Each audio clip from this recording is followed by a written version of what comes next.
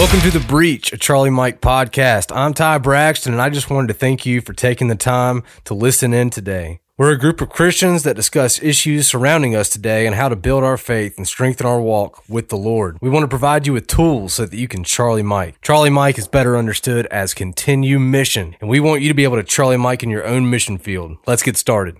Welcome to The Breach, Season 3, Episode 6, and I'm very excited to talk about tonight's topic because I received this after some prayer, and I always ask God for difficult things like, God, if you want me to do something or if you want me to go a certain way, burden me with it so badly that if I'm not being obedient, that I am under a burden. And in this one, I prayed something different the other day, and I was looking for something new in the Word, and I said, God, reveal something to me that after I see it, that I just feel so dumb that I didn't see it before.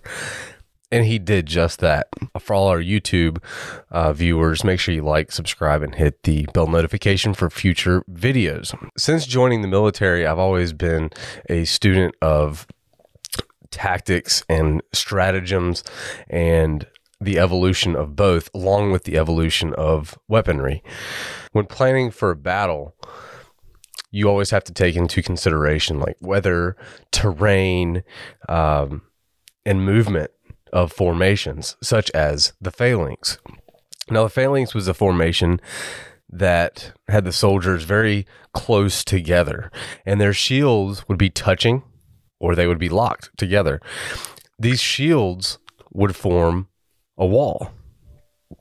But after studying the army of God and comparing that to the Roman and Greek armor and the utilization of the phalanx, I was always bothered by something. I was always asking myself, where is the spear in the armor of God?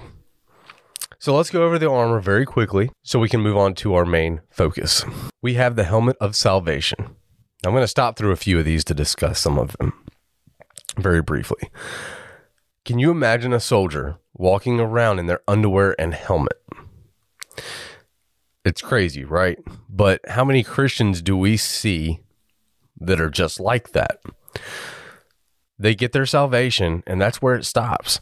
You don't know how worthless they are on the battlefield. Now, I did not say they were worthless. I said they were worthless on the battlefield because they take selfies of themselves from the neck up. But I am not here to talk about that, so let's move on. We have the breastplate of righteousness, and the breastplate would protect all the vital organs. The shield of faith. The shield forms a wall in the phalanx. Now, if you're going to stand behind something, would you use something to protect yourself that you had no faith in, that you had no trust in? You don't hope it will work because hope is not a battle plan. But think about what I just said about the phalanx. The shield of the phalanx would form a wall. Now, my pastor just used Ezekiel 22:30 in the sermon this week, and something just kind of hit me that I never really thought about before. The scripture says, "So I sought for a man among them who would make a wall and stand in the gap before me on behalf of the land, that I should not destroy it, but I found no one." There are other scriptures speaking about watchmen on the wall. So a trumpet could sound to the others in the territory as a warning. But I want to try to give you something to think about since we are supposed to be on the offensive, not just the defensive. Let's look at the armor from a perspective from a Roman or Greek soldier. An army who used the phalanx, whose shields formed a wall, wouldn't that make everyone who stood behind those shields a watchman on that wall? A wall that moved forward. Next, we have the belt of truth, and the belt would hold much of the armor together, and the sword was sheathed on the belt. The sword of the Spirit. Now, the sword was used in close combat, running off the line of a phalanx, was considered heroic. You had a chance to prove your bravery. Competition was something used in the military, and the sword helped prove how skillful a soldier was. The only problem was that many soldiers would watch and admire those who yielded to the training and power of the sword. And those soldiers stood out as heroes, the ones that weren't standing by watching. We also have the shoes of the gospel of peace. And the shoes were critical for a soldier in the phalanx, because when the enemy would hit the shields, the shoes would dig into the ground. And many times these shoes had spikes on the bottom that helped the soldier not be pushed back and lose territory. These shoes also helped with traction and leverage to push with their shields. I've heard it said in a history class, I believe, that the Roman Empire grew with every step forward from the soldier in the phalanx. After the armor of God is mentioned, prayer is mentioned. And I've noticed a lot of churches leave this out of the armor. They normally view it as something to do instead of something that we carry. And I have to disagree with that. And I mean, if you look at a lot of the diagrams online, if you search the armor of God on Google, you'll see the armor of God pop up and a list of the armor, and prayer normally isn't mentioned. But I've always considered prayer as part of the armor and weaponry. Now, in the phalanx, the first thing soldiers would use is a spear. So why is this left out? I felt drawn to read Soldiers and Ghosts, and it's a book on the historical evolution of civilizations and their methods of warfare. I've read it already, and I really didn't want to read it again because it's like 400 pages. But as I was going through the book again, I noticed there's a lot of emphasis on the spear. So I began to think about what else I know about the spear. So how is the spear used? Now, this isn't going to cover everything, but I want to focus on some of the main things on how the spear is used. We see the spear used in part of the most powerful weapon historically. I'm not saying the spear is the most powerful weapon. I'm saying it can be used during the most powerful weapon, and that is sound. Soldiers would beat their shields with a spear or a sword, and they would do this in unison, and it would intimidate the enemy. Sound through yelling, stomping, and other methods have ended battles before they have even begun since the beginning of time. It demoralizes the enemy. Now, if the enemy came upon the phalanx, two other things could happen. And it's not limited to just these two. I'm just using these two as an example. So in the phalanx, and the soldiers are waiting for the enemy to, pretty much be on top of them, a spear thrust would be used to keep distance between the enemy and the front line, so the front line could not be broken. Now, sometimes to rescue fallen comrades in battle or a victim of the enemy, a hole would be made to bring in the rescued. But this usually only happened with the use of the spear to keep the distance between the enemy and the hole in the phalanx. A hole, a door, a gap. Remember Ezekiel 22:30? So I sought for a man among them who would make a wall. All right. And stand in the gap before me on behalf of the land, that I should not destroy it, but I found no one. So in order to rescue someone would have to stand in the gap from the hole that was formed on the wall. We would call that a door or a gate. Now, we already have the thrusting of the spear. That's step one. Now, step two, to hit the enemy from a long distance, the spear could be thrown. And this took great skill and training. This was to hit the enemy from great distances. This could entail assisting fellow soldiers who were surrounded by the enemy, or the line was about to be broken on another part of the field of battle. So when the battle is won, Sometimes, and this may be a little graphic, but the spear was used to put the fallen enemies' heads or helmets on. The spear was used to proclaim victory. It was used as a memorial. The message was, may we not forget we are the victorious. And to those traveling who would pass by and see it, they would recognize that memorial and know who the victor was. The message was, may we not forget we are victorious. May we not forget that we are capable of being obedient to the call. And also, may we show our gratitude to the one who's leading us.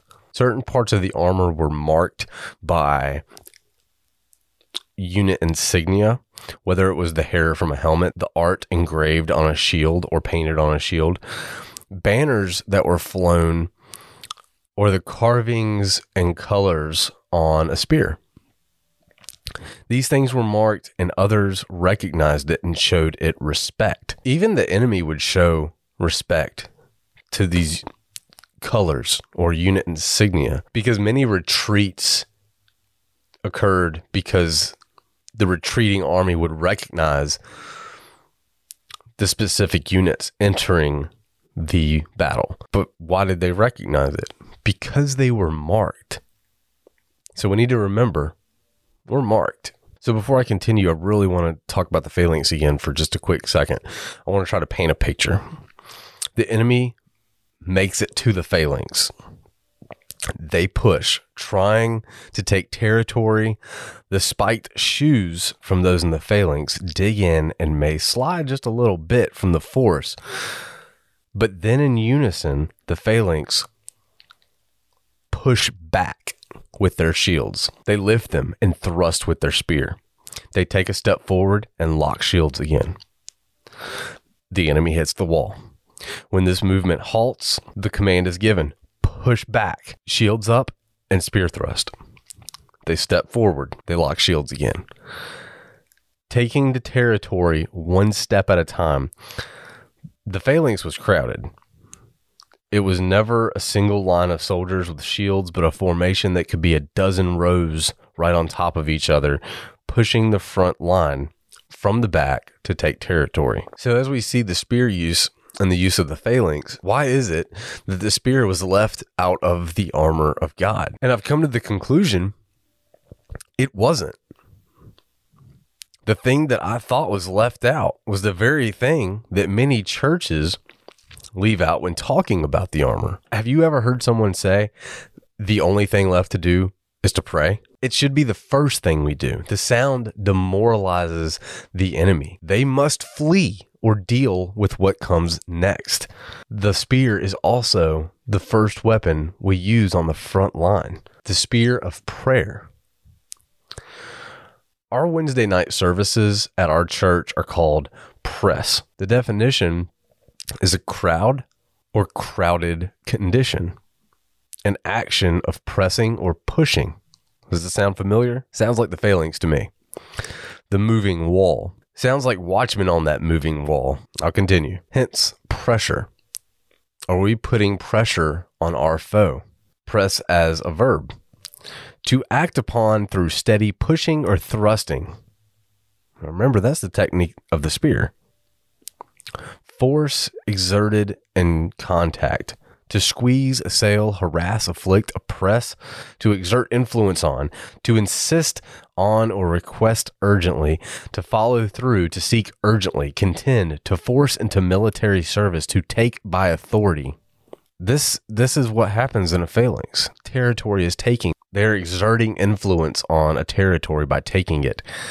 They're contending by forming a wall and standing in the gap through military service. And they're standing in authority. They're walking in authority because they are taking territory. But these things are done with the spear. In Joshua 8:17-18, it says, "There was not a man left in Ai or Bethel who did not go out after Israel. So they left the city open and pursued Israel. Then the Lord said to Joshua, stretch out the spear that is in your hand toward Ai, for I will give it into your hand." And Joshua stretched out the spear that was in his hand toward the city. Now, this is the second time the Israelites are fighting Ai. The first time they were defeated because they didn't use the spear of prayer. They did not go to God the first time. They thought they could handle it in their own power. In Judges 5:8, it says, they chose new gods. Then there was war in the gates. Not a shield or spear was seen among 40,000 in Israel. The new gods took the territory. 1 Samuel 17:7 says, now the staff of his spear was like a weaver's beam, and his iron spearhead weighed 600 shekels, and a shield bearer went before him. Now this is a big spear for Goliath. Now he carried the spear, but Goliath's problem was his spear of prayer was to the wrong God, and God delivered him into David's hand. In 2 Samuel 23:18 and 1 Chronicles 11:11 tells the story of two different mighty men who lifted their spear against 300 and killed them. 2 Samuel 23:20 through 22 and 1 Chronicles 11:22 through 24 talks about Benaiah, the son of Jehoiada. I don't know if I'm pronouncing these things correctly, but let's just go with it. You know what I'm talking about. Benaiah had done many deeds. He had killed 2 lion-like heroes from Moab. He had also gone down and killed a lion in the midst of a pit on a snowy day. And he also killed an Egyptian, pretty much giant, by taking the spear out of the Egyptian's hand and killed the Egyptian with his own spear. 1 Chronicles 12:8, it says, some Gadites joined David at the stronghold in the wilderness, mighty men of valor, men trained for battle, who could handle shield and spear, whose faces were like the faces of lions, and were as swift as gazelles on the mountains. So these people could handle shield and spear. We need to press and learn how to handle these weapons. In 2 Chronicles 25:5, we see Judah being set captains over thousands, captains over hundreds, according to their father's houses, and found them to be 300,000 choice men, able to go to war, who could handle spear and shield. Are we choice men and women?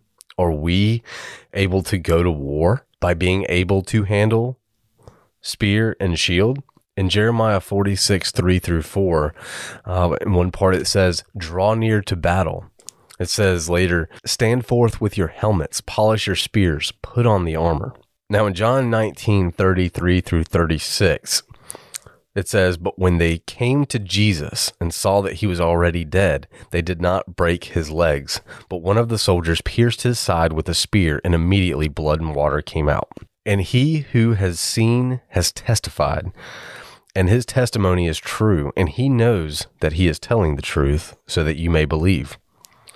For these things were done that the scripture should be fulfilled. Not one of his bones shall be broken. So here we see the spear of prayer is used to fulfill prophecy. The spear was used at the very end of what was done on the cross for everyone. How many times have we heard of a family member praying for another family member to encounter Jesus and give their life to him? I know that many of us are here because of that very prayer. The spear was thrust into our lives and drove out the strongholds, and we were brought into the phalanx because someone stood in the gap, and we got to join the Lord's army. In my time in service, I was involved in a suicide attack in Afghanistan where over 70 people were killed. And after the investigation, the intelligence officer asked me where I was standing during the attack. I showed him, and I was less than 25 feet away with nothing between me and the bomber. He told me the only way he could explain it was an act of God. I knew there were people back home praying in intercession because they were too far away to thrust prayer into my life. So they threw it. And you never throw your spear at a target unless you intend to hit it. There must be expectancy. In Revelation 19:10, it says, and I fell at his feet to worship him. But he said to me, see that you do not do that. I am your fellow servant and of your brethren who have the testimony of Jesus. Worship God, for the testimony of Jesus is the spirit of prophecy. The testimony of your salvation and everything else that Jesus has done is a testimony to Jesus also. This is the spirit of prophecy because it doesn't stop with you.